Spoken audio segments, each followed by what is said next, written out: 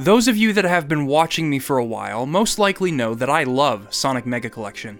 I still consider it the gold standard for compilations. For $20, you'd have access to most of the games that made Sonic a household name, as well as a few bonus games, special videos, high-resolution scans of cheesy comic covers and instruction manuals, and an ethereal retro aesthetic that evokes a powerful feeling of nostalgia.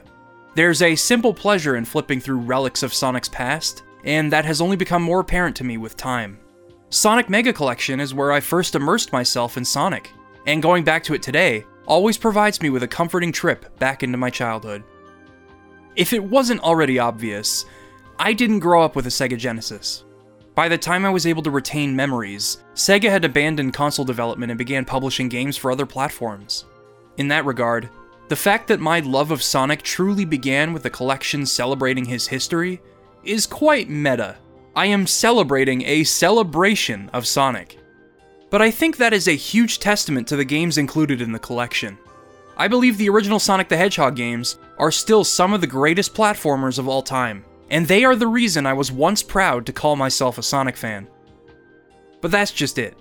These days, being a Sonic fan doesn't bring me the same feeling. In tone, gameplay, structure, writing, appearance, and especially overall quality, Sonic the Hedgehog has become a wildly inconsistent franchise. Any glimmer of hope that shines through soon fades away. We're at the point where the fans can't even agree on what is best for Sonic, due to the drastic shifts made in response to each game, creating factions within the fanbase. And with the consistent damage being done to the franchise's reputation, the image of Sonic the Hedgehog has been an absolute mess for a long time. Because of all this, it's almost hard to believe that at one point Sonic was capable of dethroning Mario. There was a time in which Sonic was revered around the world for everything that now divides its fans and critics. Its gameplay was ingenious, and the games remain incredibly rewarding and unique experiences that you can't have anywhere else. It was able to convey a lot within the limitations of its hardware, and this is true for its graphics, audio, personality, atmosphere, and even its story. There is a simplistic joy in revisiting classic Sonic, and it's something that I cherish amidst the chaos that has come about as a result of Sonic Team trying to maintain the franchise's colossal legacy. The name Sonic Team used to refer to a talented team of Sega developers that formed an alliance and did the impossible. They worked together to flesh out the core of Sonic the Hedgehog, saw continued acclaim after expanding their team and creating its sequels, reunited in Japan to create an all-new IP and make the Sonic Team name official, and successfully transitioned the Sonic series into 3D before going their separate ways. After that, Sonic Team was left without its founders to guide them, resulting in the hit-and-miss output that we've seen since. Over that time period, there have been games that I absolutely love and elements of games that I absolutely love, which are the reasons I don't doubt that there's still passion left at that studio. But even Sega themselves have admitted to betraying fans. Thankfully, things are looking up with Sonic Frontiers. It is shaping up to be a complete reinvention of what a Sonic game should be in the modern day, and that may be for the best. But if we've learned anything, it's that we can't predict the future. And so, here I am, playing these old Sonic games once again. For this video, I wanted to walk you through my attachment to the classic era of Sonic. Everything that made me fall in love with Sonic in the first place, how its creators continued to build on such an incredible foundation, and what its eventual conclusion with Sonic Adventure meant for the franchise's future. Ultimately, I want to show you why I come back to Sonic Mega Collection when the going gets tough. I'm Liam Triforce, and this is why I love classic Sonic.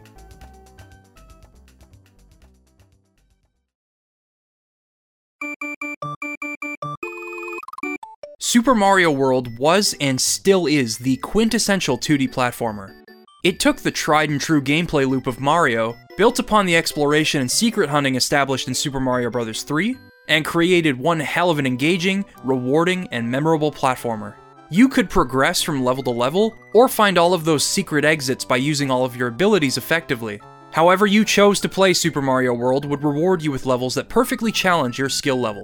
There's a lot more to be said about this game, so, in short, it's awesome. And the contemporary response back then from critics and audiences seemed to echo this sentiment. But even with some of Nintendo's finest work headlining the Super Nintendo in 1991, the Sega Genesis outsold it 2-1 that year, all thanks to a speedy blue hedgehog.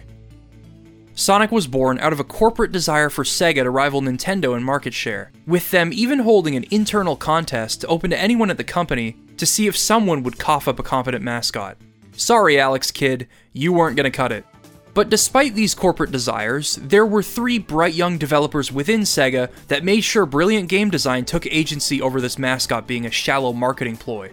First, there was Yuji Naka, a talented programmer looking for his next project. He had a desire to create a fast-paced action platformer for 2 reasons. The first being his recently completed work porting Ghouls and Ghosts to the Sega Genesis, in which the protagonist would traverse across seamless landscapes with hills and slopes. The second reason was Super Mario Bros.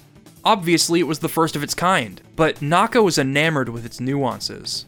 World 1-1 is perhaps the most famous case of teaching a player through gameplay. The Goomba walking toward you, the blocks above your head, the super mushroom, the importance of holding the B button, everything is conveyed in an effort to eventually make players feel like they own the game. The part that Naka fixated on was the absence of a save feature, which meant players would constantly have to replay the first level, and as a result, they'd keep getting better at it. They'd keep beating it faster and faster using well-timed jumps and that famous shortcut. This is actually a huge part of what makes Super Mario Bros. Such a well-crafted game. Take World 4-1 for example. This Lakitu follows you throughout the entire level, but if you maintain your speed throughout the level's duration, the spinies it throws will never touch you. This does not come easy though. With deadly pits and tall piranha plant pipes to clear, maintaining this momentum means clearing some tight jumps at full speed. Early in the level, a group of coins are arranged in the exact arc of a full-speed jump, which teaches you that you can just barely clear each piranha plant without getting hit. Naka wanted to build upon this sense of speed you could earn in Super Mario Bros. And the levels in Ghouls and Ghosts. His initial ideas led to players controlling a rabbit that threw objects with its ears, but the stop-and-go nature of this mechanic led to it being scrapped. In order to realize his vision for this project, he'd need some help. Coincidentally, Naoto Oshima was also looking to create Sega's next big game. He wanted to create a game starring a fast character that could run through loops, and make sure that the character would leave an impact. Oshima and Naka had previously worked together on Phantasy Star, and Oshima's concept of running through loops fit perfectly with the flowing landscapes and sense of speed that inspired Naka in the first place. Shortly after, Hirokazu Yasuhara was invited to help the team with overall game and level design. With Naka and Yasuhara coming up with ideas, Oshima illustrating how they would look, and Naka implementing them, these 3 made up the original Sonic team. From here, the game began to truly take shape. Naka wanted the game to only use a single button alongside the D-pad, so Yasuhara suggested simply being able to jump on enemies. Naka recalled a mechanic he came up with in high school, wherein a character would somersault into enemies to defeat them. Yasuhara wanted the game's progression to feel like an amusement park ride, with each zone representing a new concept in layout and in its mechanics. Oshima took these ideas into consideration when designing a new character for the game, eventually settling on a spiky blue hedgehog with attitude. He wanted this character to fight for what he believed in and refuse to take orders, which was evocative of 90s sensibilities, and would eventually play a crucial role in marketing. The 3 of them collaborated on what worked best until finally, Sonic the Hedgehog was born. They had finally created a platformer that was entirely built around speed. Land formations like loops and ramps demonstrated Naka's programming skills. The bounce and somersault attacks were beautifully implemented and complemented the game's flow of action. After a jump and depending on how long Sonic is falling for before landing on an enemy, players could hold the button while landing on the enemy to maintain their velocity, enabling some incredible traversal tech throughout stages. The somersault is activated by holding down during a run, and if you roll down any slope or curved surface, you'll gain speed. Knowing how to use the roll effectively can allow you to blitz through portions of a stage and plow through any enemies that stand in your way. While sometimes levels could enable players to gain speed inherently with accessible level design, Naka and Yasuhara also made sure that problem solving and repeat playthroughs would be required to see levels in a new light, echoing back to the education and replayability on display in Mario's design. Building enough speed with the use of terrain and knowledge of your abilities could lead to the player launching Sonic across the level, a reward for the speed they've accrued. At last, they had their game. All that was left was to make sure it would be a hit. With a strong and memorable marketing campaign, hugely successful tests with focus groups and a pack-in deal with the Sega Genesis, this new take on the classic platforming genre, paired with a cool, identifiable new character, was enough to overtake Nintendo in market share by the end of the holiday season in 1991. The Sonic team was successful, and the rest is history. There are other elements of this game's development that I find fascinating or otherwise really charming. Oshima went through numerous design concepts for the star of their game. Numerous. There would be lengthy debates about what would work best for a character that rolls into things. Around this time, Oshima had booked a trip to New York City, so he decided to take the opportunity to ask locals which designs they liked best. There he was, sitting in Central Park with drawings of 3 cartoon characters next to him. These characters were a dog, a round egg-shaped looking guy, and an early design of our spiky blue hero. He asked people walking by which characters they liked most, and everyone seemed to agree that the hedgehog was their favorite, followed by the egg-shaped guy. Thus, Sonic and Dr. Eggman got their start. Cute story, I think. Another forgotten detail I always enjoyed was the Roger Rabbit-esque relationship Sonic almost had with a human character named Madonna. Both designs are just adorable next to each other because they don't have that Warner Brothers comical grotesqueness. Oshima's earliest Sonic designs were super cute, perhaps even too cute to be depicted as cool. Ultimately, I think cutting Madonna out was for the best because her existence would have betrayed Sonic's nature as a character. He goes his own way and fights for what he thinks is right. Somehow I don't think he'd be interested in romance. Anyway, I could go on about the details that shaped Sonic, but in the long run, it was the game that made him a star. It's been over 30 years since Sonic made his debut, but it's amazing how well games from the 16-bit era have held up. Along with Super Mario World, The Legend of Zelda: A Link to the Past and Super Metroid have both stood the test of time, and remain some of the best games of their kind. As for Sonic the Hedgehog on Sega Genesis, well, let's start with the stuff that's still awesome. I think we all inherently understand why Sonic is fun to control, and I outlined some of that while discussing the game's development.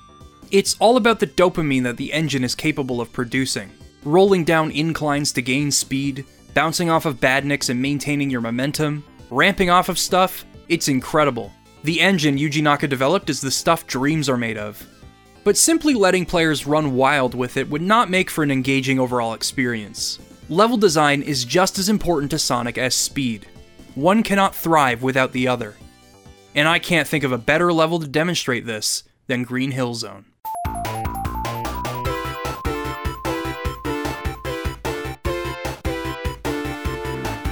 Green Hill was redesigned from scratch several times over the course of Sonic's development. Naka wanted to make sure the levels in Sonic felt wide and easy to navigate so that players wouldn't get lost. If the layout of a level was confusing in Sonic, gaining speed would take a backseat to endless navigation, which would betray the heart of the game he was trying to make. On top of that, Green Hill Zone had to accomplish a similar feat to the original Super Mario Bros., wherein the level could be both an effective tutorial and a rewarding experience for those that had mastered the game. In the end, I think their work paid off. Green Hill Zone is a pretty fantastic introduction to the game. Immediately it establishes a captivating atmosphere with its vibrant rolling hills, gorgeous backgrounds, and Masato Nakamura's cinematic opening piece inviting you in. At the time, the game's visuals were something of a technical marvel. The Super Nintendo was capable of displaying 32,768 different possible colors, whereas the Genesis could only do 512. But Sonic the Hedgehog demonstrated that it wasn't about the amount of colors, it was about what you did with them. Sure, the aesthetic of Green Hill would become tiresome as many future Sonic games would call back to it, but man do I love the sprite work and color coordination of the Genesis Sonic games. Putting aesthetics aside, let's dive into what makes Green Hill so special in action. It takes some crucial cues from World 1-1 by conveying a lot to new and experienced players through game design. Let's start with rings. You have a ring counter, and rings are shiny so you can put 2 and 2 together. You accidentally let yourself get hit by an enemy, and you drop all your rings. The more you have, the more you drop when you get hit, which gives you more of a chance to recoup your losses. As long as you have 1 ring, you don't die. You know the drill. This is a unique evolution of the mushroom from Mario, and it runs deeper.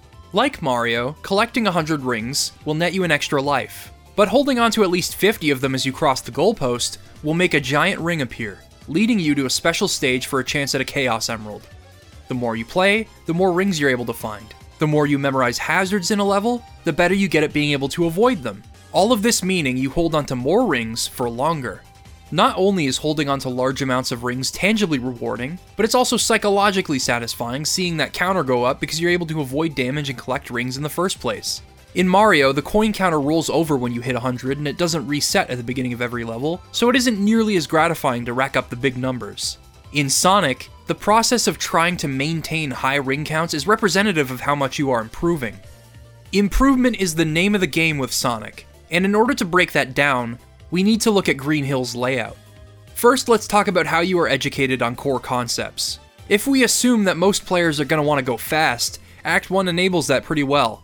You can run, jump, roll, and carry your momentum with minimal challenge. The branching paths are easy to understand, and the game will show the player what speed can do for them with that famous ramp up into a group of rings. Act 2 attempts to make the player more cautious when moving forward by using spikes in a perilous platforming section, before Act 3 comes along and says, "Okay, hotshot, you can't just hold forward without facing the consequences." This is done through spikes, a plethora of enemies, and springs that send you flying backward. This is essential in managing the game's difficulty progression and pacing, as it gives you a sampling of the balance you can expect them to strike in level design. The first fight with Eggman's Wrecking Ball goes against your natural jumping patterns and forces you to learn new patterns on the fly, which is something you'll need to get used to for each new Eggman battle. Going back to Act 2, this is where they start to intentionally convey hidden goodies. For starters, one of the slopes will shoot Sonic directly into an invincibility monitor, which makes dealing with the enemies in the platforming section a breeze. This also subconsciously informs the player of hidden objects in the trees. Toward the end of the act, you can catch a glimpse of a spring next to a ring monitor, and jumping on it leads you to yet another ring formation. This attentiveness also pays off with an invincibility monitor at the beginning of Act 3. So that's one thing, but there's also something else at play in Act 2. While zooming through this loop, you'll no doubt spot an extra life monitor on top. Well, how the heck do you get that? As it turns out, every single loop in Green Hill has a monitor on top. Sometimes you can break them by finding alternate paths, and other times you can use the environment to your advantage at high speeds. The shield on top of that first loop in Act 1 can be easily broken either by taking the top route with some patient jumping, or by simply riding the nearby floating platform up. This is a small example though. Let's say that you fall into the lower half of Act 1 by accident and decide to jump over the spikes. It's a more perilous route, but waiting for you at the end are 30 rings and an invincibility monitor. This communicates the risk versus reward factor when taking the more difficult routes, which persists through Act 2. If you decide to make a tight jump over the first set of spikes, bam, 20 rings and a shield, ring insurance. You roll through the wall, and you can find a pair of speed shoes. If you manage to move fast enough, you can finally make the jump and reach the extra life on top of the loop. The best part? That's not the only way to grab it. You can also use the spring at the end of the lower route as a reward for getting past all of the hazards. It all depends on how you decide to view the levels based on your abilities, how you decide to play the game. You could take the top route in Act 3 to nab the extra life atop the loop, or you could use the spring nearby to launch yourself up to it.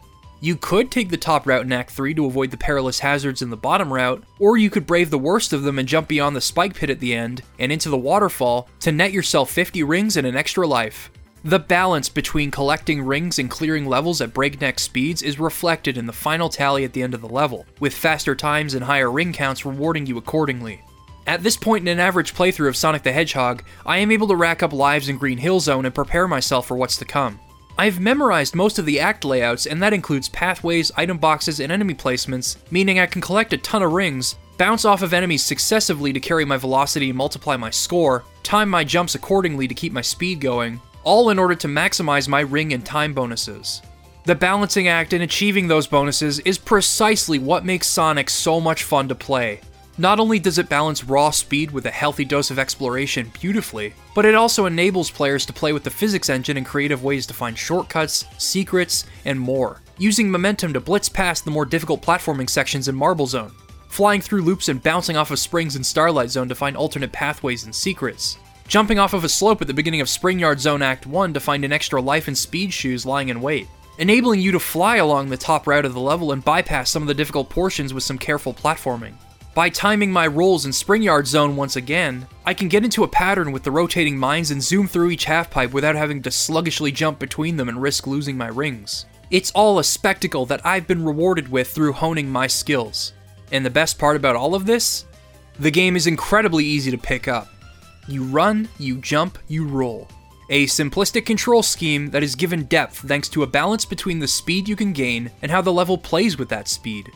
No matter how many years pass and no matter how old I get, I will always have respect for how they managed to make simply playing as Sonic the Hedgehog endless amounts of fun. To say Green Hill Zone is an effective first level would be putting it lightly. The sensibilities it establishes in the player attempt to inform their decisions throughout the game, and based on how I've learned how to play, I'd say it paid off. Green Hill Zone is the best level in Sonic the Hedgehog, which is why the other levels don't really live up to it. There was a lot of back and forth between the core team on how the levels in Sonic should be laid out. They valued this experience, but the end result is a roller coaster in terms of pacing and quality. Remember, Yasuhara wanted to make this game feel like an amusement park ride as you go from start to finish, and in a cynical sense, the game definitely evokes that feeling. One moment you're zooming through Green Hill, the next you're slowly waiting for platforms to move in Marble Zone. Then you're launching yourself around Spring Yard Zone, rolling through a half-pipe and bouncing off of enemies at high speeds, until you hit Labyrinth Zone, in which you have to slowly trudge through bodies of water.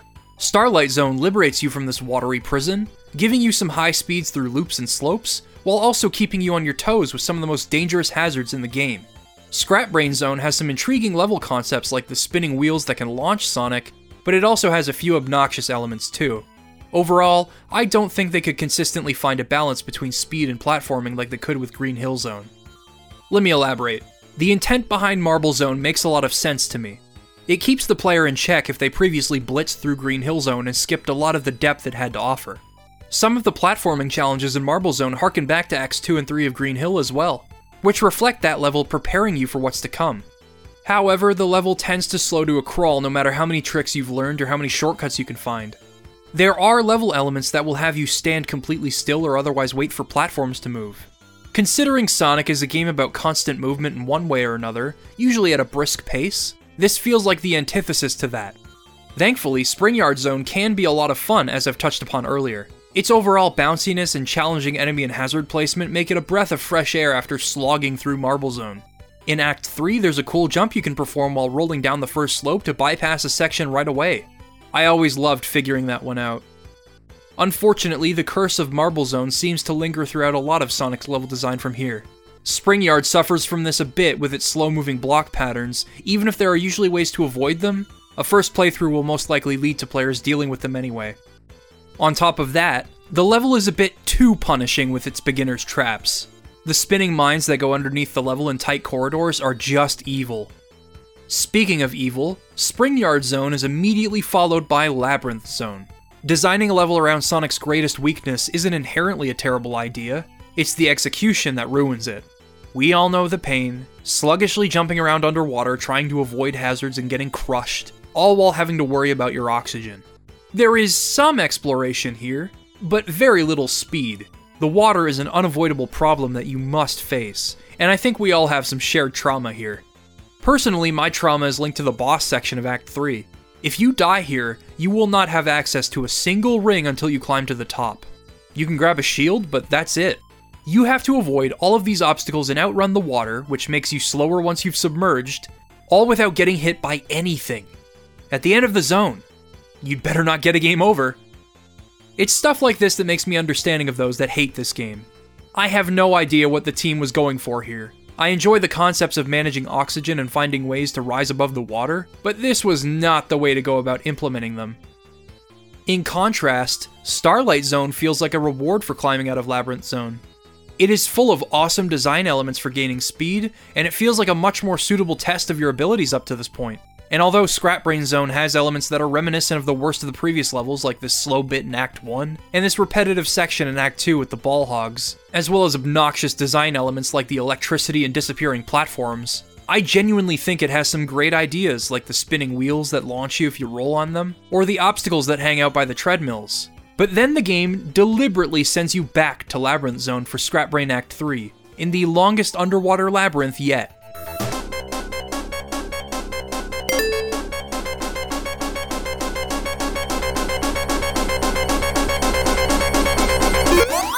So yeah, overall, Sonic the Hedgehog certainly is a roller coaster, but not in the way Yasuhara and the team intended. While attempting to balance speed and platforming, it feels as though they isolated the two of them and alternated between them with each level. None of the levels come close to touching the brilliance of Green Hill. I think the game offers glimpses into what can happen when the game engine and level designs intersect, as made apparent in Green Hill Zone, but this isn't always the case. But this video is about why I love classic Sonic. I've gone on about how beautiful this game can get. Green Hill was an incredible achievement with its rewarding exploration and the sense of speed that was achievable. The game engine is capable of exhilarating gameplay when complemented by brilliant level design. There was no reason to think that it wouldn't get any better from there. If they were to unify these concepts consistently, build on the foundation of exploration and speed, create some exciting and memorable set pieces, and expand on the art and settings in which the game takes place, we could have one of the best platformers of all time on our hands. In 1992, that game would finally come to be. However, the original Sonic team couldn't have done it by themselves. Yuji Naka quit Sega after finishing Sonic the Hedgehog due to issues with management. At the same time, Mark Cerny had recently formed the Sega Technical Institute in the United States. You may know him for being the lead designer of the PlayStation 4 and 5, and for being a key player in the release of Crash Bandicoot and Spyro the Dragon at Universal Interactive Studios. Cerny proved to be the catalyst for the development of Sonic's follow-up. His vision for STI was to combine American and Japanese design philosophies. And while in Japan recruiting developers for his new studio, he heard about Naka's departure from Sega. Cerny visited him at his apartment and listened to why he left. Arguments over his salary, the credit he received for the final product, and the time and effort it took to finish it in the first place. Cerny promised him more money and creative control, to which Naka agreed. Cerny had also secured Yasuhara, meaning 2 of the 3 original Sonic team members were ready to go. Naoto Oshima chose to stay behind in Japan, and he'd end up working on a separate Sonic game. More on that later. STI worked on other projects while waiting for the arrival of Naka, Yasuhara, and other Japanese developers, but when the time was right, Cerny would pitch a Sonic the Hedgehog sequel to Sega. Eventually, that day came. He pitched the game for a holiday 1992 release, and Sega said no. Apparently, it was much too soon for a sequel to Sonic. So members of STI were twiddling their thumbs for 2 months, until Sega suddenly reversed that decision and said, "Oops, yeah, please make that game." By the time they had received this news, it meant that they only had roughly 9 months to complete the game, and they just barely met that deadline in the end. But it proved to be just enough time for the team to pour their hearts and souls into it. The original Sonic the Hedgehog was a team effort, and Sonic the Hedgehog 2 is a testament to that. With a fusion of American and Japanese creative and design philosophies, STI got to work creating the ultimate follow-up to Sonic the Hedgehog. Yuji Naka wanted to implement a 2-player mode this time around after being unable to do so in the first game, and Yasuhara felt that the second player could also run alongside Sonic in the main game so that siblings could play together. An internal contest was held to see who could come up with the best sidekick to Sonic, much like the original contest that gave birth to Sonic himself. In the end, the winner was character and level artist Yasushi Yamaguchi with his 2-tailed fox. He wanted to name him Miles Prower, a corny play on the term miles per hour, but everyone else felt that a better name for the little guy was simply Tails. He did sneak in references to the original name across Sonic 2, ultimately making both names official. I love Tails. In some regard, I have more of a fondness for him than I do Luigi. Let me explain. For many years, Luigi existed as nothing more than a palette swap of Mario. The occasional spin-off games would attempt to flesh him out, but nothing really stuck. By the time the Nintendo 64 came out, Luigi wasn't even sharing the spotlight with Mario anymore.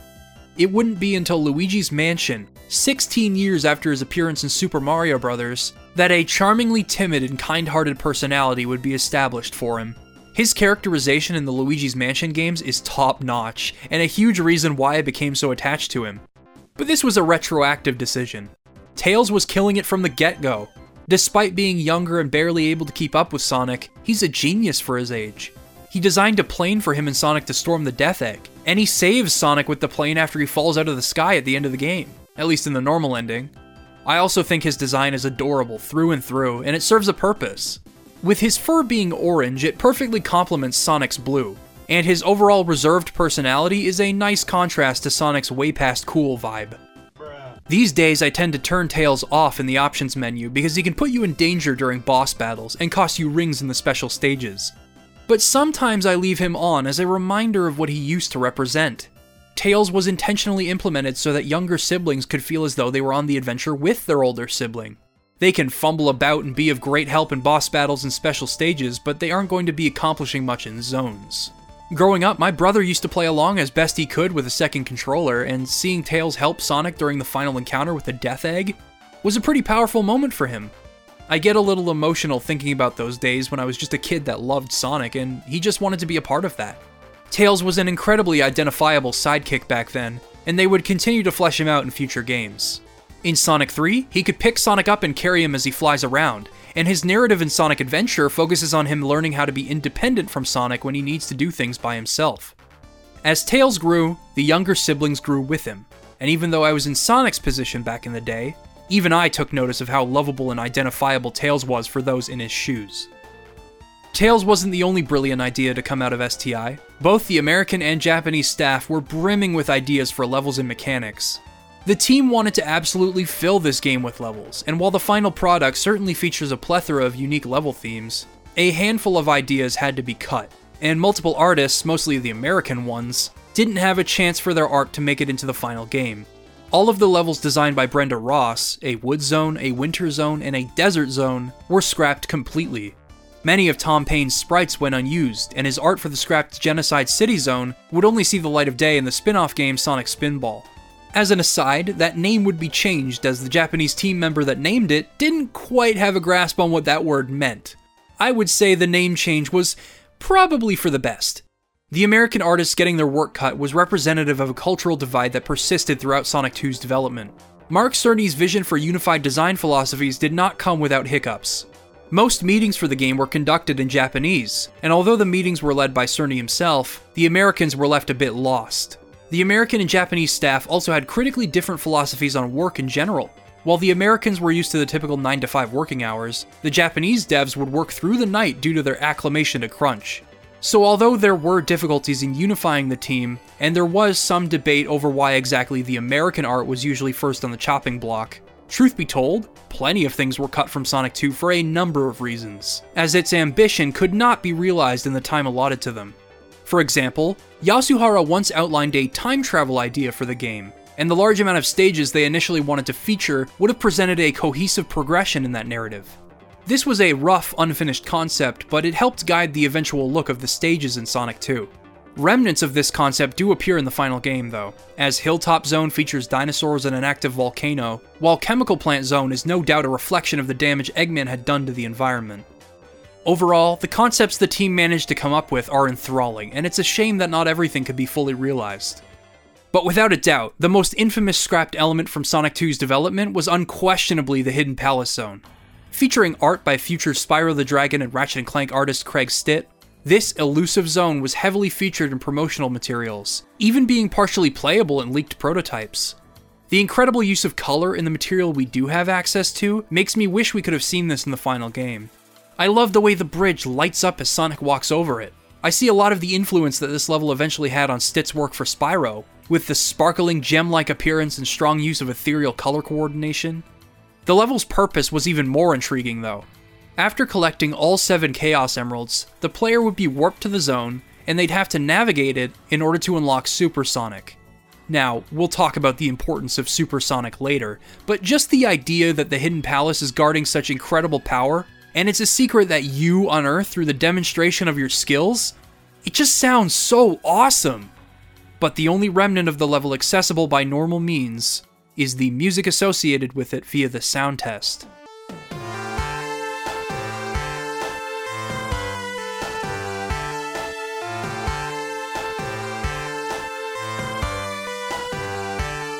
Truly a shame to have lost out on this place. If it wasn't already obvious, I am fascinated by the development of these games. This is true for other games I love too. Zelda, Mario, Metroid, and especially anything by Valve. But there is an aura of intrigue surrounding this era of Sonic that we haven't seen since. Perhaps this is due to the absence of the internet in the 90s, so fans usually have to go digging for information surrounding games from this era. But I also think it's because I really admire the work that went into solidifying these games as classics. Back then, these people were just a group of developers trying to make it happen. It's a passion that I will always respect, and it's one that I think has been passed on to the generations of Sonic fans that have played their games. And in the end, when the game had finally been released, the team celebrated together, finally being able to put aside their differences and be proud of the work they'd done. The game shattered sales records and cemented Sonic as a cultural phenomenon. Oh, and as for the game itself, it's one of my all-time favorites.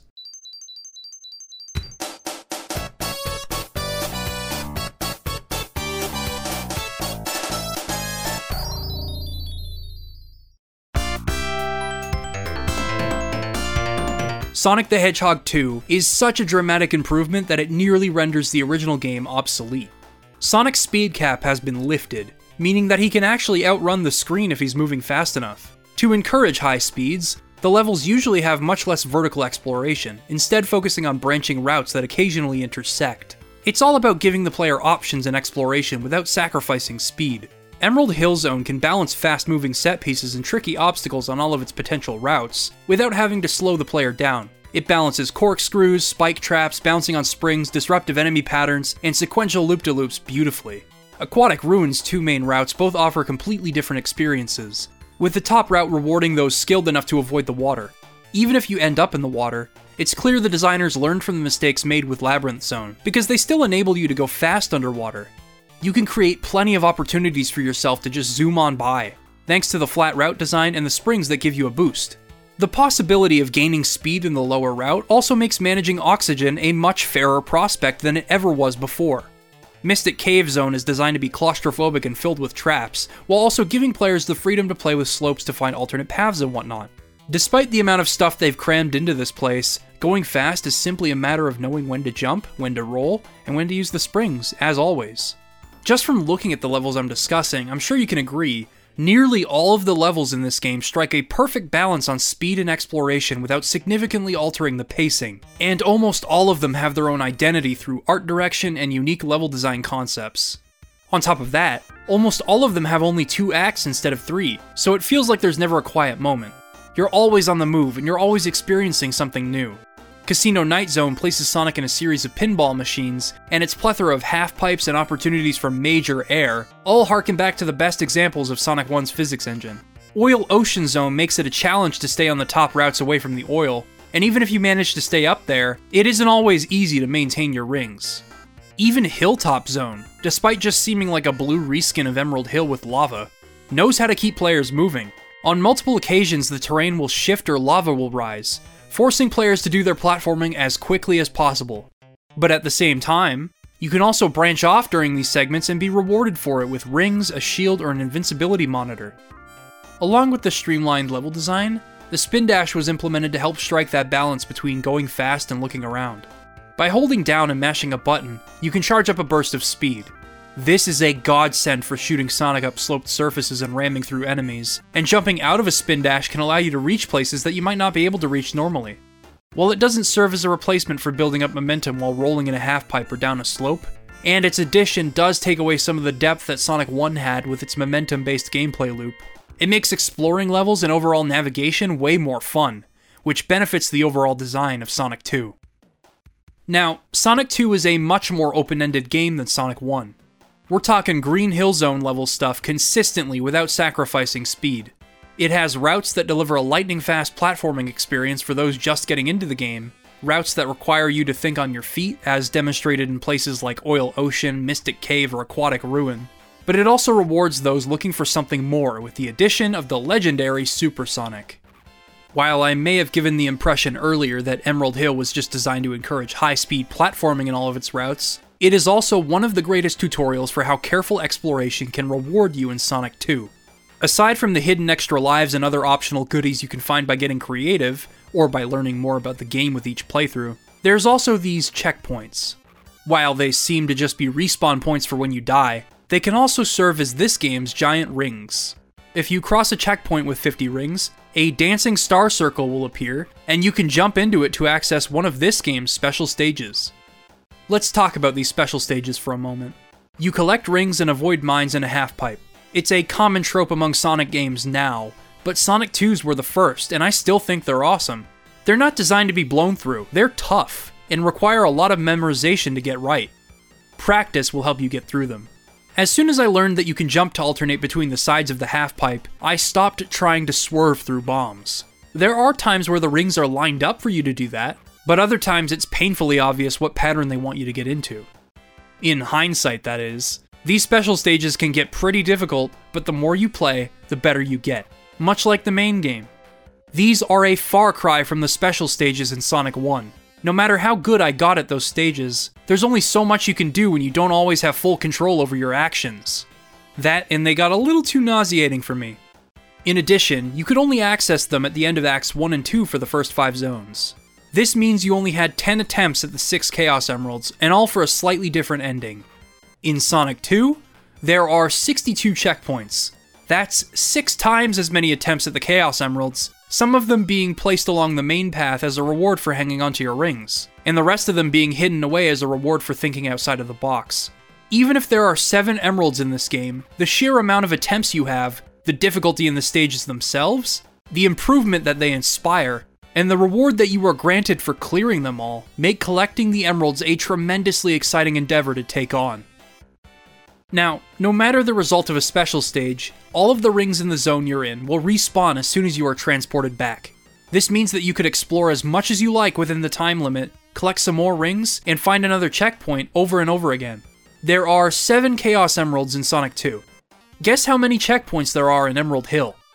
3 in Act 1 and 5 in Act 2. 8 in total. Know what this means? If you have completely mastered Sonic 2, you can unlock Super Sonic before you even set foot in Level 2. This is why there are checkpoints in oddball places across Emerald Hill. I mean, why else would there be a checkpoint up on this floating platform with no enemies in sight? Or on top of a loop a la Sonic 1? Once I had taken the time to look around Emerald Hill Zone like I did with Green Hill, I began to see all of my favorite zones in an entirely new light. Take Chemical Plant for example. I adore this level. At first it may seem like it's all about the exhilarating spectacle with its many slopes, loops, and springs. It also has a plethora of alternate routes and secret paths that reward experimentation with the physics engine and a bit of curiosity to balance everything out. Your first look into alternate paths in Chemical Plant comes during those primary routes. As you're speeding through, you'll catch glimpses of ring boxes and checkpoints. This got me thinking about what would happen if I took things a bit slower and followed the rings that act as guides. In Act 1, if you take the lower path at the beginning, you'll be led through to an area where you need to platform over moving blocks. If you fall down or decide to follow the path of rings below the blocks, you'll likely land in or next to a speed booster, which shoots you right into a checkpoint. Pretty cool, but there's even more lying in wait. If you keep heading right and decide to fall below the track, you'll be rewarded with another checkpoint. Then you can keep that momentum going by timing a jump or finding an alternate route in order to reach these moving platforms, which leads you to another checkpoint. But let's say you don't really like this careful exploration. Let's say you're more of a fan of being rewarded for good platforming and collecting rings along the main path. You'll be a fan of how worthwhile Aquatic Ruin Act 2 feels. If you manage to stay above the water by maintaining your momentum and using good timing, you'll find at least 2 checkpoints waiting for you, although there could be more. Honestly, there are countless examples of this throughout Sonic 2, and I don't want to spoil the locations of every checkpoint, or how to get them. I think collecting enough rings and finding them in the first place is all part of the learning process. Not to mention, it increases replay value exceptionally as you continue to improve with each playthrough. And in the end, when you finally nab that 7th Chaos Emerald, collect 50 rings, jump into the air and hit A, bam! Super Sonic is yours to use whenever you like. He can run much faster, jump much higher, and is invincible to nearly everything in the game. Of course, Super Sonic still has his limitations in practice. Metropolis Zone is the only level in the game with 3 acts, and it's relentless. The enemy placement is hellish, and they do everything in their power to prevent you from hanging onto your rings. Thus, no Super Sonic. Thankfully, the years of abuse I've suffered by the enemy's hands have paid off.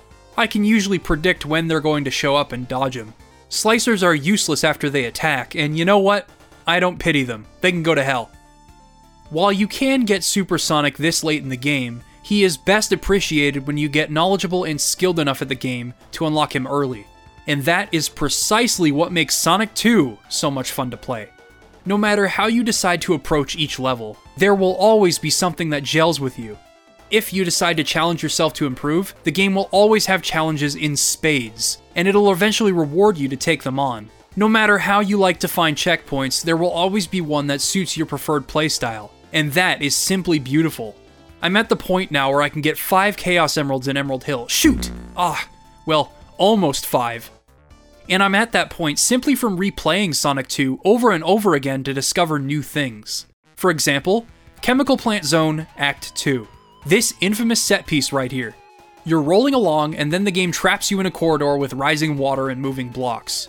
This part is infamous for inducing anxiety, and I think it's brilliant. If the player hadn't already become familiar with the oxygen meter, they will here. The only way to escape drowning is to climb as best you can. What's even cooler about this segment, though, is that if you are familiar enough with platforming and thinking on your feet in this game, you can actually outrun the water completely and carry on with the rest of the level.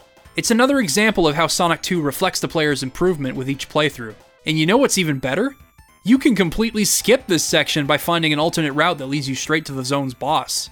I didn't know about this until I was writing this video, but if you stop before entering the loops that shoot you into that section, you can perform a spin dash jump into a secret route. There's plenty of rings, a quick bit of spectacle, invincibility for the boss fight, and a checkpoint as a reward for finding the route in the first place, which means another shot at a Chaos Emerald.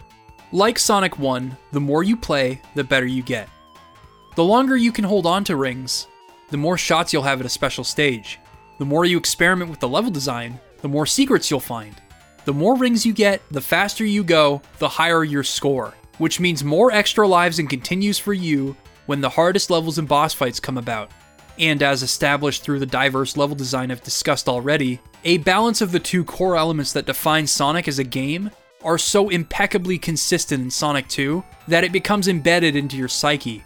The feedback loop of running and jumping in different ways to reach shortcuts and find secrets is so compelling that you can't help but want to replay this game over and over again. God, I love this game. Even the ending is kick-ass in comparison to Sonic 1. You and Tails give chase in the tornado, and while this auto-scrolling section does get a little boring, the setting is inspiring. Wing Fortress Zone, however, completely subverts expectations with its deadly, calculated platforming no matter the route you take.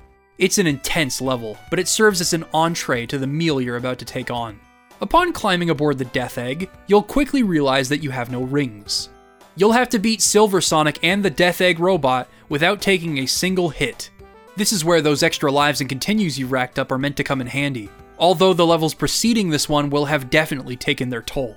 While it's not terribly difficult to find a pattern with Silver Sonic, the Death Egg robot is a nightmare to figure out. Growing up, it took me ages to get past the final boss of Sonic 2. I did learn how to get 2 free shots on the robot's booty, and I memorized the trick to some of his patterns, but I would die over and over again trying to find the sweet spot. If you're too close to the exhaust, you die. If you're too close to its hands, you die. With Sonic's natural jump arc being countered, it's pretty difficult to find the right spot. Then it hit me. The spin dash jump. I had used it in the past so many times to reach places I would never be able to access otherwise. With enough space to pull one off, I could easily land hits on the robot. Eventually, I was able to manipulate his landing pattern so that I'd have enough space to jump, and I finally took him down. Probably one of the most satisfying finales to any video game I've ever played. That beautiful dreams come true ending theme plays as you fly alongside the tornado. Even on my, 100,000th playthrough of Sonic 2, it still felt so gratifying to finish. Not only because I had mastered the boss itself, but also because I had mastered the game to such an extent that I could collect so many rings, find all those checkpoints, unlock Super Sonic to play with, and do it all at lightning fast speeds. No matter your level of experience with a Sonic game, I believe you can have a good time with Sonic 2. With its much stronger and much more focused level design, the game not only consistently delivers on speed in diverse ways, but it also accommodates exploration in both its levels and mechanics. With its strong Chaos Emerald-based feedback loop, there are always plenty of opportunities for you to improve, and the level design will reward your tenacity time and again. The art design is stellar, the story is simplistic yet charming, and the music is infectiously catchy. But I'm sure you know all about that by now. I cherish so many of the memories I made with this game. As silly as it seems, one of my fondest is with one of the most infamous hazards in Sonic history, the pit. Most pits are bottomless in Sonic and kill you instantly. This one, however, forces you to face your mistake and slowly watch as Sonic first loses his rings to the spikes, and then finally dies. But that's just with normal Sonic. If you fall in there with Super Sonic, yeah. With that said, it's a beginner's trap that I will always find amusing. Anyway, that's Sonic 2. It's a miracle that it turned out to be this fantastic considering the circumstances that brought it to life. Although the original Sega Genesis version has aged like a fine wine, I personally recommend the Android and iOS ports by Christian Whitehead and Simon Tomley. They have a ton of quality of life features, and they are easily my favorite way to play Sonic 2. Aw, damn it! Into the pit I go.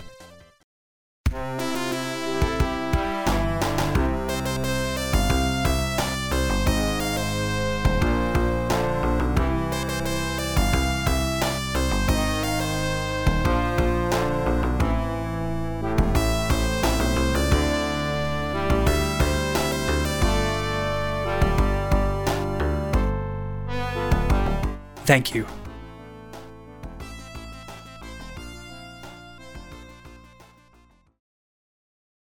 While Sonic the Hedgehog 2 was an excellent game, its feedback loop did have some holes. For starters, the checkpoint system.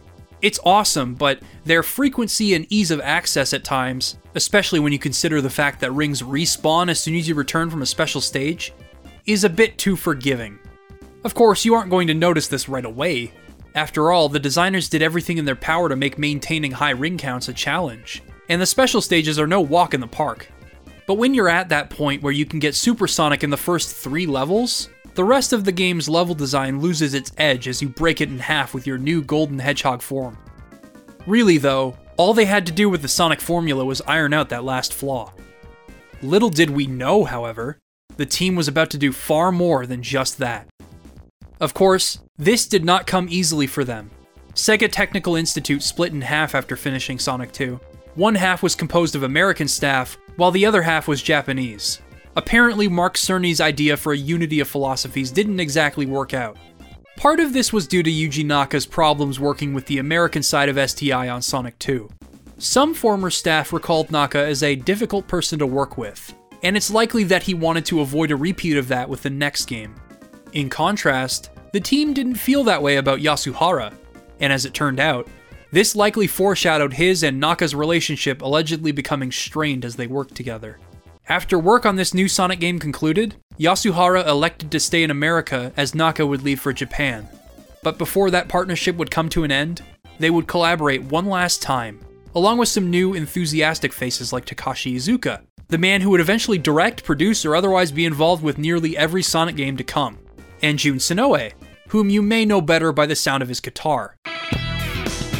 Once again, the team had great ambitions for this new Sonic game. 14 zones, all bigger than anything the series had seen thus far. Sega's marketing, however, had other plans. In preparation for the release of Sonic 3, they pushed Sonic everywhere.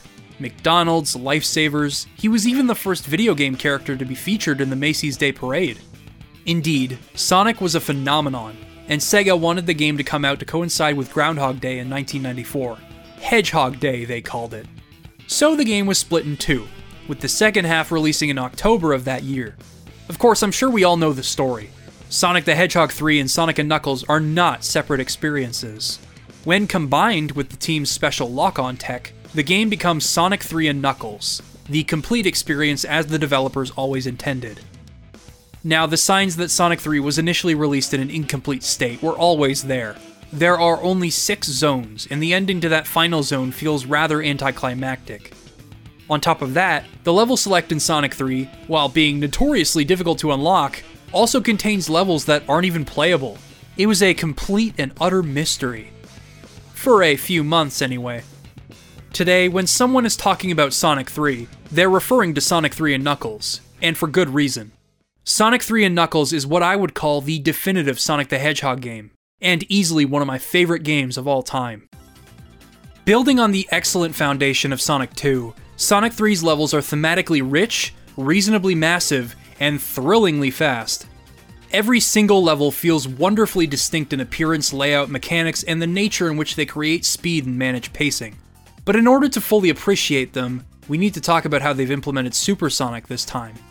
The Golden Boy returns once more, and he is unlocked through a more accessible yet arguably more challenging system. Hidden across each level are giant rings.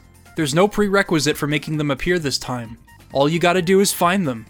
They're often placed in well-hidden areas that require considerable knowledge of your abilities and how the levels are laid out, but Angel Island Zone eases you into their existence fairly well. The very first giant ring is tucked away behind some rocks. The game teaches you that these rocks can be broken, and if you spin dash into them, bam, there it is. There's also one situated in a similar area after the island catches fire, and another at the beginning of Act 2 if you spin dash into the tunnel right away and zoom over the collapsing bridge. Angel Island is a perfect first level in that regard. While its second act does branch out significantly, it isn't overwhelming right off the bat. As for the special stages themselves, wow. They managed to create a pretty engrossing game within a game here. In concept, it seems pretty simple. You're constantly moving, and you need to collect the blue spheres while avoiding the red ones. The longer you take, the faster you move. If need be, You can also jump to avoid certain spheres. Usually, the stages are designed in such a way that there is a pattern you can follow. But with your speed increasing as the levels go on, it becomes more and more difficult to think on your feet and use lightning-fast reflexes. The levels eventually go on to take a substantial amount of memorization, practice, and fast-paced puzzle solving to get right, which means you're gonna mess up a lot. As such, you gotta keep looking out for more rings. Thankfully, there are 77 giant rings in total, but because of their secretive hiding places, I've only been able to locate just over a quarter of them in my lifetime. I'm still finding new giant rings to this day. While recording footage for this video, I found a giant ring I had never known about with Knuckles in an underwater portion of Ice Cap Zone. I had no idea they would think to hide one down there, but that's just it. Sonic 3 really wants you to think outside of the box, and it is the best at doing that in the series' history. With every playthrough, I'm able to unlock Super Sonic faster. Not just because I'm able to locate more giant rings each time, but also because I'm able to beat the special stages consistently despite their increase in challenge. Like the games that came before it, Sonic 3 excels at making you feel the improvement in your proficiency at the game. Alongside Sonic, you can also play as Tails and newcomer Knuckles the Echidna, which adds another layer of depth and complexity to both level design and your own approach to the game. You can have Tails fly wherever he wants, and while Knuckles can't jump as high, he can glide and climb walls to access routes inaccessible to Sonic and Tails. Tails is great for familiarizing yourself with levels from an explorative standpoint, as his power of flight is perfect for surveying areas that Sonic would normally require speed and momentum to reach. Knuckles usually goes through his own special routes over the course of his campaign, which means exclusive giant rings, but he also has his own uses through the usual Sonic and Tails routes. If it weren't already abundantly clear, this game is colossal in scope.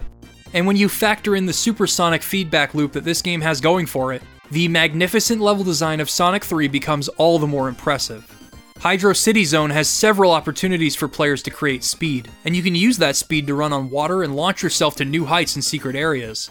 But it still slows down when necessary with water-based hazards and enemies littered across its higher routes. It is a prime example of how speed and creativity can be used to find hidden goodies. Marble Garden Zone has plenty of steep slopes for gaining sublime levels of momentum, but it is also a ridiculously detailed labyrinth with plenty of methods for accessing its secrets, as well as tricky routes with spikes, enemies, and spinning balls on chains to be wary of. There are so many giant rings in Marble Garden Zone that the level can feel like a Metroid game in terms of layout. This theme continues into Carnival Night Zone, which features some circus-inspired set pieces and mechanics, endless optional routes, and momentum generated through a series of slopes, boosters, spinning columns, balloons, the wheels from Sonic 1. It's jam-packed with things to mess with, but its compact routes make scouting for giant rings more manageable, and a healthy way to balance things out. Ice Cap Zone has a remarkable progression in ideas, and it's one of my favorite levels in the game. It begins with an iconic snowboarding sequence, but after you crash and find yourself at the base of the mountain, you have to somehow make your way up to the summit. The level employs a lot of problem solving and careful platforming in both its main route and in finding giant rings, and a slip-up can cost you time as you'll have to climb back up the mountain.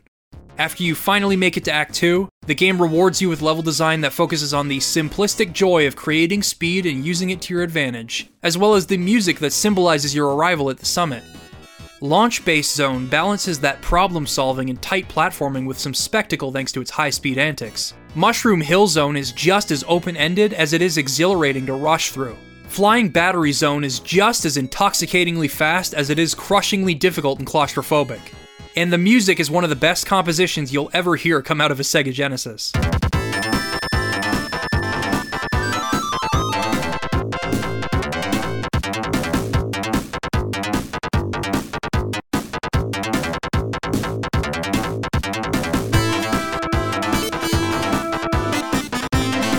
Lava Reef Zone continues to ramp up the difficulty and stuffiness in its level design and hazard placement, but its moderate pacing makes this more manageable and invite more opportunities for you to search for giant rings. Even this late in the game, as Lava Reef is the last traditional zone in which you can look for them. Lava Reef, in both of its acts, has so many giant rings to find that I was able to find the majority I needed for the second half of my playthrough there. Again, it's absolutely staggering how much they accommodate every playstyle in these levels. Even as the levels get harder and it becomes more difficult to hang on to your rings, The giant rings don't get any more difficult to locate. They are always hidden in similar ways, and they are always balanced in a reasonable manner. Some are easy to locate for beginners, some require an adequate proficiency in the game's mechanics and level layouts, and then some of them are hidden for those that can really think outside of the box, like that instance at Ice Cap Zone with Knuckles. Of course, if you're not one for stressing over the giant rings and special stages, much like Sonic 2, the game will still have more than enough awesome video game to offer. Exploration is also made more accessible through the elemental shields. To compensate for Tails and Knuckles' abilities, Sonic also has some new toys to play with. Although the Insta-Shield can help you take out enemies in a pinch with some good timing, it doesn't exactly compete with Tails and Knuckles' abilities. The elemental shields do, though. The Fire Shield lets you perform a mid-air dash and survive fire hazards, the Electric Shield draws rings toward you, gives you a double jump, and protects you from electricity, while the Bubble Shield lets you breathe underwater and perform a bounce to get up higher than your jump would normally allow. In certain levels, searching for these things can become a priority, outside of the exploration advantages they offer. Having a Bubble Shield in Hydro City Zone makes the underwater sections a breeze. The Electric Shield is a godsend in Flying Battery, and the Fire Shield is almost a necessity in Lava Reef. So even if you don't want to use them as assistants in searching for giant rings, you can use them to just barrel through acts as a reward for finding them in the first place. All that's left is to not lose them. With all of these shields and characters to play with, and on top of the endless replayability that Sonic games historically enable and encourage, Sonic 3 and Knuckles is a rare game that I'll never tire of playing. Of course, I groan whenever I reach Sandopolis due to its excessive length and confusing layout, but it's not enough to derail any of my playthroughs over the years. This game is a perfection of the Sonic formula, and it gets even better. So, we know how the Chaos Emeralds work in this game, and we have a general idea of why the system they've implemented works so well. But the truth is, it is much bigger than a simple 7 Emerald hunt. And to talk about that, we must first discuss the story of Sonic 3 and Knuckles. Sonic the Hedgehog 2 gave us a glimpse into what Sonic games could be like with a bit of heart backing its basic narrative, all thanks to Tails. But Sonic 3's narrative, while simplistic, reveals itself in an endearing way that eventually ties itself into gameplay, all without the characters saying a single word. As soon as you start a new game, Sonic and Tails will ride above the ocean in the tornado. Then Sonic jumps off and goes super, flying alongside Tails. All they have to do is show you what Sonic can do for you to want to collect the Chaos Emeralds. Knuckles proves to be a nuisance alongside Eggman, impeding your progress at every turn up until Launch Base Zone. It seems silly in hindsight that Sonic 3 ends here because Knuckles falling over and the Death Egg being prevented from launching isn't all that special of an ending, nor does it explain who Knuckles is or why he's doing what he is.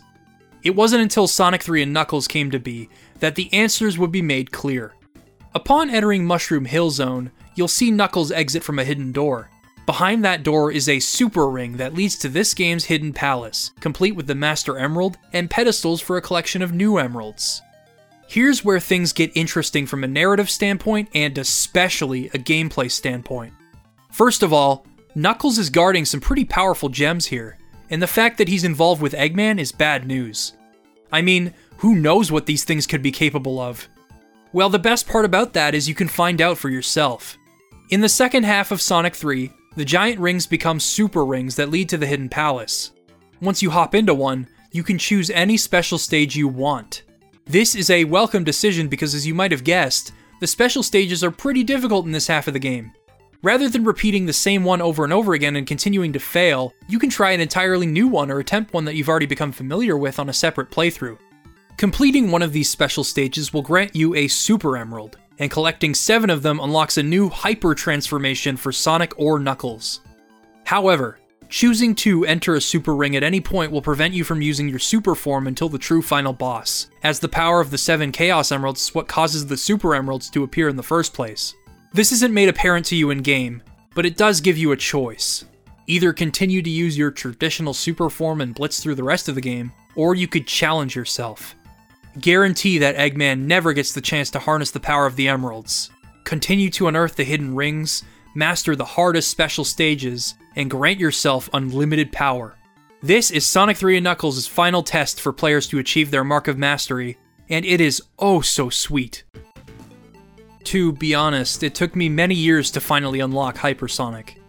I could never master the patterns and layouts of the special stages, and the overall difficulty of the levels in the and Knuckles half of Sonic 3 made it hard for me to find the super rings. But as the years went by, I got better at the game. With every playthrough, I was accomplishing new feats and making new discoveries. When I was at the point where I could unlock Supersonic and Hydro City Zone, I knew I could finally do it. Eventually, I went all out. I dug deep into the level design and kept finding new things. I stagnated around 4 or 5 Super Emeralds initially and couldn't find any in Sandopolis, but I pressed onward knowing that Lava Reef was designed for players to jog rather than sprint, and take detours along the way. After missing so many Super Rings and failing so many special stages, I pulled it off. I unlocked Hypersonic for the first time, and I was completely overjoyed. He can move even faster than Supersonic, and his mid-air dash is a screen nuke. One hell of a reward to mess around with, and I'll never forget how happy I was to finally conquer the Super Emerald hunt. Of course, the other characters have forms to play with too. Hyper Knuckles, for example, can glide ridiculously fast and destroy all enemies on screen as soon as he connects with a wall. Because of that, I began to use his glide all the time to beat stages as fast as I could. Tails, however, is in an interesting spot. Tails doesn't get a super form with the Chaos Emeralds. It takes Super Emeralds for that kid to go super. The end result, though, transforms Tails into the Grim Reaper himself, Super Tails. If an invincible flying fox wasn't enough, Tails summons a flock of Flickies while transformed that will home in and kill anything in sight. In almost every boss fight, you don't need to do a damn thing. The Flickies will do everything for you, and the game will essentially crumble as the Flickies kill most of the enemies you pass in stages. Yeah, the Super Emeralds are worth it. The decision to include hyper forms also keeps the game's later difficulty in check. If you choose to go for the Super Emeralds and 100% completion, you won't be able to use your super forms anymore as mentioned. This means that you'll have less opportunities to blitz over the more challenging areas of the game. While it was rewarding in Sonic 2 to unlock Supersonic early and tear stages apart, it did make the game a little too easy to replay until you made it to Metropolis, Wing Fortress, and the final boss. Of course, you'd still need to collect rings in order to stay super, but that's nothing. In Sonic 3 and Knuckles, because you can challenge yourself to collect the emeralds one more time here, and the emeralds are much harder to obtain, it keeps things tricky. That, and the levels aren't always about survival. Sometimes they're all about solving puzzles or exploring to find the right path. So Hypersonic speed isn't useful all the time. Sure, if you're good enough at Sonic 3 and Knuckles, you can unlock Hypersonic in Mushroom Hill Zone and destroy the rest of the game, but I also view that as rewarding due to the tremendous amount of skill it takes to get to that point. I mean, I've been playing Sonic my whole life, and I just recently unlocked Hypersonic, and I think that's a testament to the captivating depth of this game. This is why I love classic Sonic gameplay, and especially why I love Sonic 3 and Knuckles. The game enters its climax with Knuckles realizing he'd been tricked by Eggman. Coming together over a common goal, Knuckles sends Sonic and Tails to the alluring Sky Sanctuary, which, in addition to some precarious platforming, features a boss rush of some past boss battles with Eggman, portrayed by the mysterious Mecha Sonic. After that, you climb a crumbling spiral staircase to the Death Egg, and this place rocks. Not only is the music incredibly motivating as you move forward into the base, the level itself is tough to clear, Hypersonic or not. When all is said and done, you take on the giant Eggman Robo, who I've always favored to the final boss of Sonic 2. It's unquestionably intense in its second phase, but the laser is much easier to create a pattern with. If you've unlocked a transformation for Sonic, your final zone will be the Doomsday Zone, and this has to be my favorite final boss in a Sonic game. If your ring count runs dry, you'll fall through the stratosphere, so it's important to maintain your rings. They don't make this easy though, as you have to collect rings and dodge meteorites while trying to catch up to the final weapon. Once you're close enough, you'll have to redirect rockets into the weapon until it blows up. Now, you gotta do this as fast as possible because no rings will spawn as you're doing it. Then, along comes Eggman with the Master Emerald. You gotta keep on him while collecting rings and continuing to dodge those space rocks. It's tight, and this entire space chase is set to one of the most adrenaline-fueled, climactic Sega Genesis tunes of all time.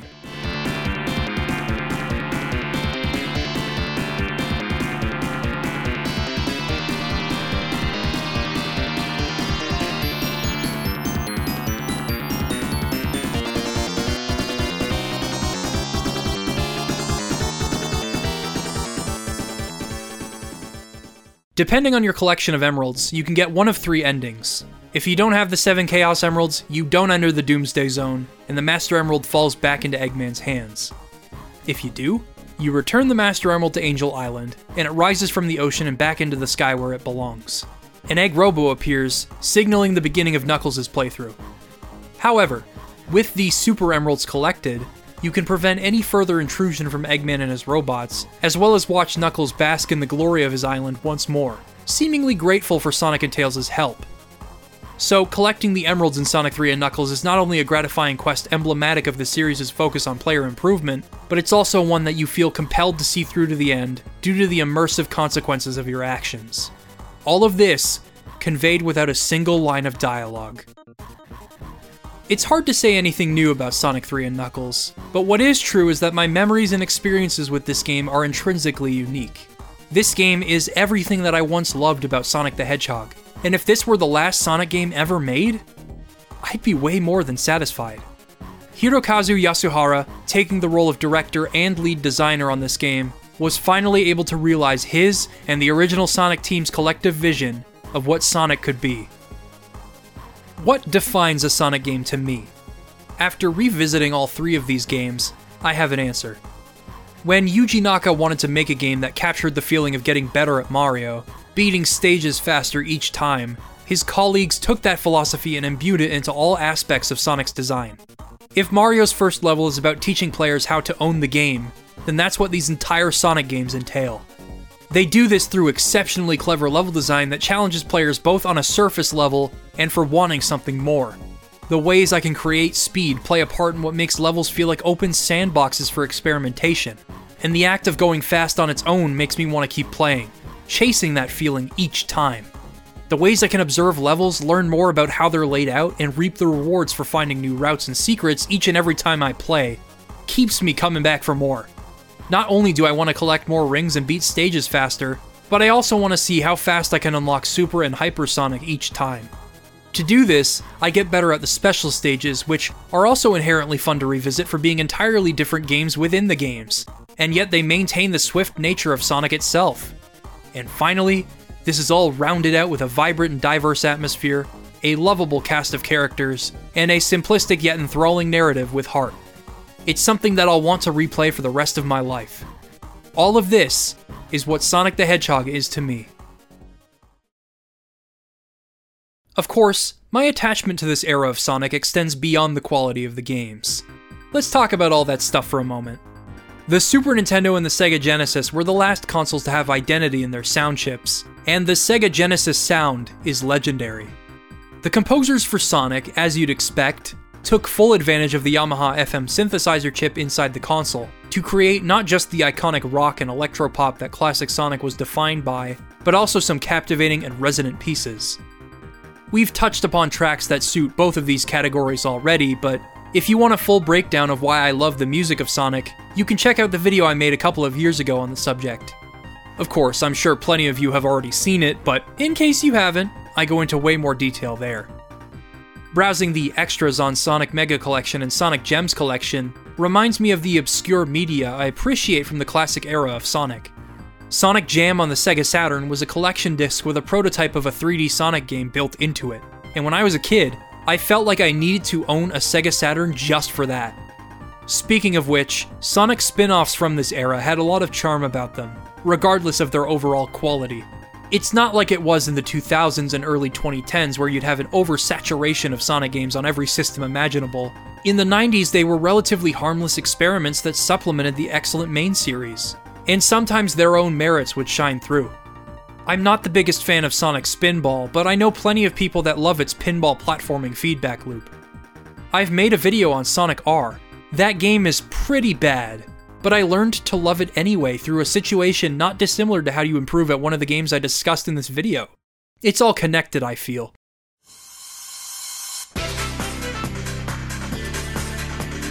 Have you guys ever seen that Sonic OVA from 1996? I've seen it in both English and Japanese now, and while I don't think the plot is anything special as an adult, I see a lot of potential in it today anyway, and its simplicity was enough to make me fall in love with it as a kid. The animation in the action-oriented scenes is pretty stylish, with each character's personality captured perfectly in their movements, especially for the Blue Blur himself. I remember being giddy watching Sonic run through the forest and plains for the first time, and seeing familiar elements from the games represented. The characters' on-screen antics are without a doubt the best part about this OVA. It's like watching the games come to life. And I also believe a certain Studio Junyo animation inspired them here. The environmental artist went wild with some of these places. The sheer scope of the locations Sonic and Tails visit is unreal. At one point they visit a flooded post-apocalyptic New York City that looks straight out of Akira. Guess they got to it before Sonic Adventure, huh? When Sonic and Tails are alone walking through the streets, it feels so menacing. Reminds me of the feeling I get when I enter a grotto in a Zelda game, as if you're not supposed to be there. The soundtrack has some absolute bops that sound like they could fit right in with the music of Sonic CD. Overall, the vibe of this OVA is perfectly in tune with what I love about the games. And if all that weren't enough, Knuckles' hat. I love his hat way too much. Also, yeah, seeing Sonic and Metal Sonic face off for more than 15 seconds was pretty awesome. But with that said, I feel as though they could have gone much further with the basic concept for this OVA. It probably wasn't in their budget, and they likely wanted to keep things simple for kids, but I'll ponder the lost potential. More than anything, I think I obsess most over the missed potential of Metal Sonic. At the end of the OVA, Metal Sonic is about to fall into lava, right? Sonic extends his hand to save him, only for Metal to reject him and say, "There can only be one." The writers had something there. The concept of Metal running on Sonic's memories and personality could have been emotionally gripping. Perhaps with a longer runtime and a more focused story, i.e. less pervy Eggman and no Sarah, we could have witnessed Metal Sonic's journey into cognizance as he grapples between what he was designed to do and what his personality is telling him to do. I mean, Sonic is always proud to be the one and only Sonic the Hedgehog. It makes sense that Metal would be the same way. Even to the bitter end. I think about this OVA a lot. Mostly because of Knuckles' hat. With the completion of Sonic 3 and Knuckles, Yuji Naka left for Japan to reunite with Naoto Oshima, and brought with him newcomer Takashi Iizuka. The three of them collaborated on Nights into Dreams. It incorporated a lot of the design philosophies that made Sonic so fun to replay, and with Oshima's creative vision guiding the project, it was a wonderful dreamlike trip through colorful and ethereal sights and sounds. With this game, the name Sonic Team became something more than just a team of aspiring developers at Sega. They were trailblazers that had finally made a name for themselves in the industry, and they made that name official in Japan. With Mario making his jump to 3D and passing with flying colors, all eyes were on Sonic to do the same. Sonic X-treme, STI's final project before unfortunately closing their doors, nearly killed its team to work on. Literally. While I don't think Sonic X-treme could have saved the Sega Saturn on its own, it certainly hurt the console not to have a Sonic platformer. Eventually, the weight fell on Sonic's creators to give him that jump, and the end result was Sonic Adventure for the Sega Dreamcast. While I'll save my thoughts on the game for a future video, it's plain to see that it left a huge impact. Contemporary critics and audiences loved it, and it proved that not only could Sonic transition swimmingly into 3D, it also proved that Sonic, as an icon, could endure with an entirely new generation of fans. Sonic wasn't going anywhere anytime soon. Of course, with such a guarantee, it can grow tiresome working on something that you've already perfected. The Sonic team had grown with their character. They'd given it life, nurtured it, and let it blossom into what it had become at that point. Perhaps it was time to accept that they had nothing left to prove, and leave things to the next generation. Shortly after Sonic Adventure was completed, Naoto Oshima left Sonic Team to form Artoon, and after serving as a producer for several Sonic games in the 2000s, Yuji Naka finally said goodbye to Sonic in 2006. The Sonic team was gone, and all that remained were the people they chose to carry the torch. Takashi Iizuka remains at Sonic Team to this day. At first, his direction for the series was looking bright. He managed to successfully follow up Sonic Adventure, and while Sonic Heroes was a little rocky, it too held promise for the future. It was shortly after that, however, where the Sonic train derailed. Shadow the Hedgehog was a major flop, and Sonic 06 severely damaged the franchise's image. The scars from that game have never truly healed, and since then, they've done everything in their power to refocus. Sometimes their efforts will have a positive impact, but other times they'll completely drop the ball. But we all know this story by now. If anything, the root of the problem may stem from a much larger issue that had been trickling into the games as early as Sonic Adventure. With the balancing of multiple characters and playstyles and the complexity of its overall narrative, several future games either attempt to emulate what worked in Sonic Adventure, or try something new entirely. And both of these approaches have varying degrees of success. As the series presses onward, I feel as though it has moved further and further away from why I and many others fell in love with Sonic in the first place, as it continues to change out of a necessity to stay afloat. But change is a necessity. In order for Sonic to evolve, the developers must first be open to change. If it weren't already blatant enough, my favorite video game series is The Legend of Zelda. The only reason the Zelda series has endured for so long is because the developers have been open to experimentation.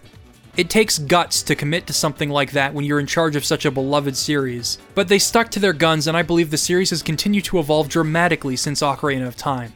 When people critique them from the sidelines, it serves as crucial feedback that helps them take their next steps, and as creatives, it's important to embrace criticism. All of this is true for Sonic Team today too, and I believe that someday it will all pay off in the same way it did for Zelda. And you know what? The Sonic series experimented during its heyday too. Without that experimentation, we wouldn't have Sonic CD.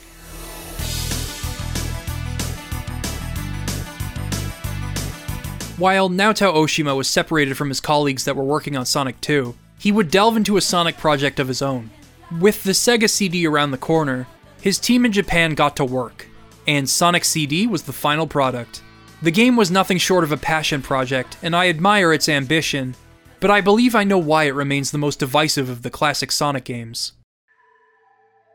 Sonic CD takes more inspiration from Sonic 1 than Sonic 2 by design, which makes sense considering Sonic 2 and this game were developed concurrently. A lot of this game is built on the old school philosophy of Sonic 1 that was gradually left in the dust. You have to earn your speed. This is driven by the time travel mechanic.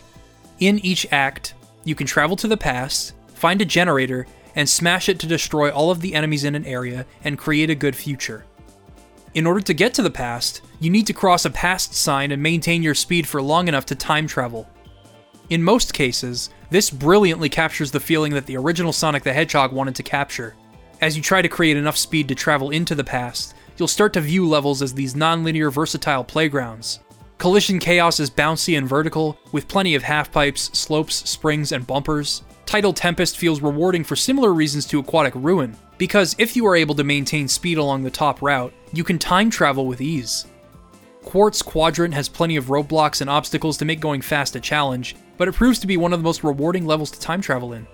If you're the explorative type, you can also find what I like to call time machines in most levels. Essentially, they're little pieces of the level that are designed specifically for people to time travel. Sometimes this means a sign next to a half-pipe, but other times this could be as silly as a sign sitting next to two springs that perpetually bounce Sonic back and forth. Remember that part in Hilltop Zone? Yeah, they're like that. And yet, I still feel rewarded for finding these things, despite how easy they make time traveling as a whole. Once you arrive in the past, looking for the generators can vary in difficulty. In some instances, you'll pass by the remains of the generator in the present, where it has already done its job. Collision Chaos, Tidal Tempest, and Quartz Quadrant all have memorable instances of this occurring along certain routes, and in Palm Tree Panic, both generators are just at the top of both acts. Other times they're a bit more obscure. Metallic Madness Act 1 has its generator sitting in an alcove that you can reach with a spring, while Act 2's can be accessed through those tubes you can travel through in the past to find rings and stuff. Now, while this might not seem too bad, finding openings to create speed in Metallic Madness, the hardest level in the game, can be a bit frustrating. Yeah, finding ways to time travel isn't always a wonderful and creative process. Wacky Workbench is an awful level, perhaps one of the worst in a Sonic game. No matter how careful you are, you'll find yourself bouncing all over the place. While this makes simply clearing the level a bit of a chore, it's hunting for the generators that is an absolute nightmare. The act of time traveling is a lot more difficult when you're bouncing all over the place looking for somewhere to run, as you could imagine, but they decided to go a little overboard with one of the generators. In Act 1, you have to get crushed by this cylinder to be brought to the generator. I have no idea how they thought this was a good idea, but this remained the only generator I couldn't find for years. And while I do enjoy the overall swiftness of Stardust Speedway, I feel as though its pacing contradicts the concept of the generators to begin with. That is exactly why some people I've talked to about this game are not very big fans of it. With the checkpoints and giant rings in Sonic 2 and 3 respectively, you had plenty of opportunities to net yourself the emeralds. While Sonic CD only places one generator in each act, and the levels are more compact in comparison to Sonic 2 and 3, every single generator is required to create a good future and get the best ending. Personally, while I think the time travel mechanic can be a nice way to become even more familiar with my favorite levels, its implementation can be spotty at times, and the learning process can be frustrating. Even now, I still have moments where I'm just about to time travel, but I run into a dead end and kill my momentum. Or I'll accidentally cross a future sign before I've traveled to the past.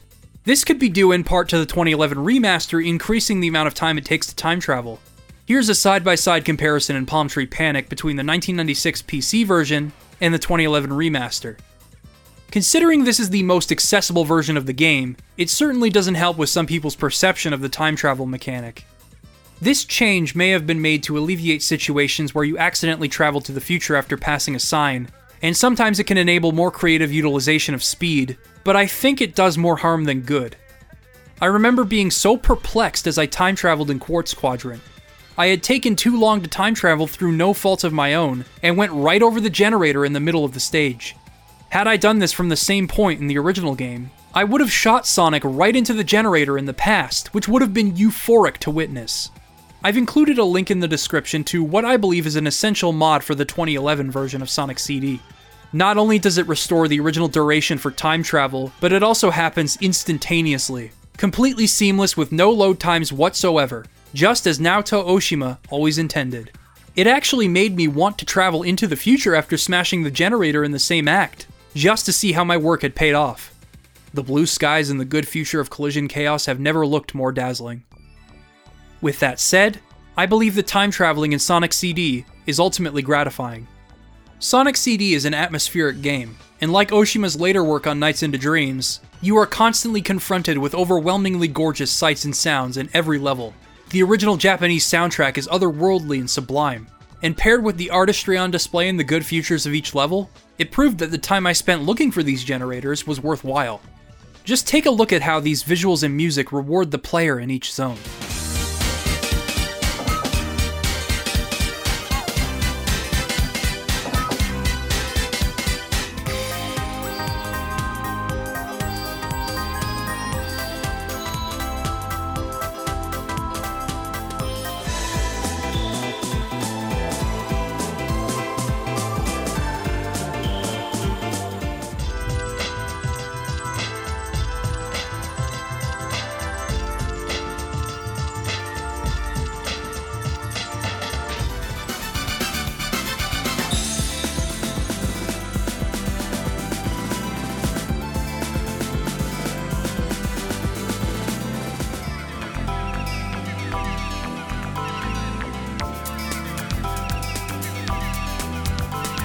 Now, there is actually an easier way to achieve this gratification. Just like Sonic 1, by collecting 50 rings and jumping into a giant ring at the end of each act, you'll have a shot at a special stage. By clearing one, you'll nab a time stone, and by collecting all 7 of them, you will guarantee a good future in every zone from then on. No more generators, all you gotta do is beat the game. This is how I most enjoy playing Sonic CD. The level of difficulty in most stages make it a test of skill to hold onto your rings, and you can appreciate the variety in each stage without having to stress over time travel or looking for a specific object each time. I can foster a casual appreciation for what the designers wanted to achieve in these levels, rather than obsess over time travel routes. Of course, you'll only have so many attempts at the special stages, but I don't mind. That's the name of the game with classic Sonic. Replay the games and improve in every aspect. The feeling of satisfaction when smashing generators will never truly fade away, but the time stones accomplish the exact same goal and yield the same results. What is different, however, is how I feel when I create a good future. Since the time stones guarantee good futures across the board, I don't feel as though I've mastered the stages like I do when I find the generators. I can still totally appreciate the good futures this way, but it isn't the same. Overall, I feel Sonic CD is very conflicted on what it wants to be, but its time travel gameplay loop is admirable. It fits right in with the philosophies on speed that drive classic Sonic, But it isn't always sunshine and rainbows. From an emotional perspective, however, it's a one-of-a-kind mechanic. Watching the levels change before your eyes and seeing them reflect your actions is something that has yet to be replicated. And speaking of which, Sonic CD has a lot of uniqueness that I'll always appreciate. Studio Junyo animated the opening and ending sequences for this game, and they depict the Sonic the Hedgehog that I know best. The cool dude that fights for what he believes in and doesn't let anything stand in his way.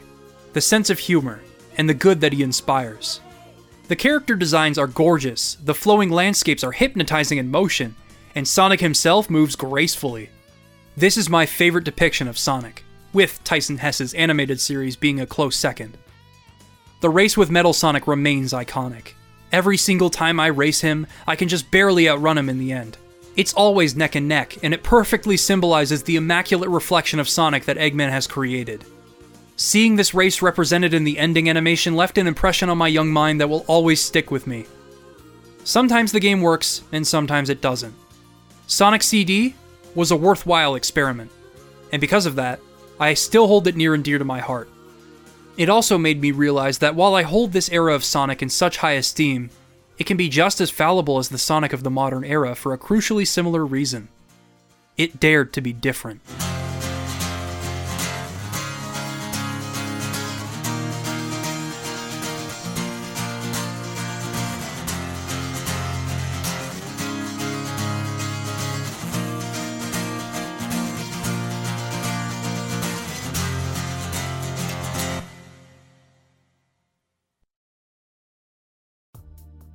Sonic Mania was pretty sweet. It had all of the elements that made Sonic 3 and Knuckles so great, some of the best special stages in a Sonic game, remixed stages with some original ones for good measure, and some quality of life changes to the core gameplay that made for one hell of an overall package. It was a revisitation of what made Sonic so legendary in the first place, and I think Sonic fans needed that after such a rough patch with the franchise's seemingly endless growing pains. But if we were to continue receiving these classic Sonic games, somehow, I don't think they would feel as special. Sonic Mania was a nice reminder of the past, but for now, we should look toward the future. One of the original philosophies that drove Sonic's character design and personality was this idea that he was a challenger. After all, he was designed to challenge Nintendo in the console gaming market, and to challenge the status quo is to inspire change. I revisit Sonic Mega Collection all the time.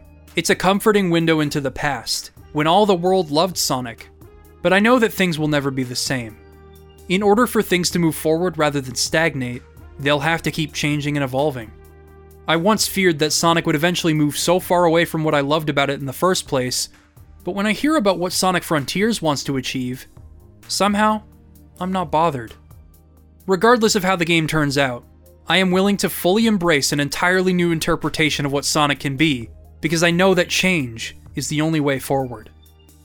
By nature, I think people fear change. We enjoy routine and familiarity, and that's understandable.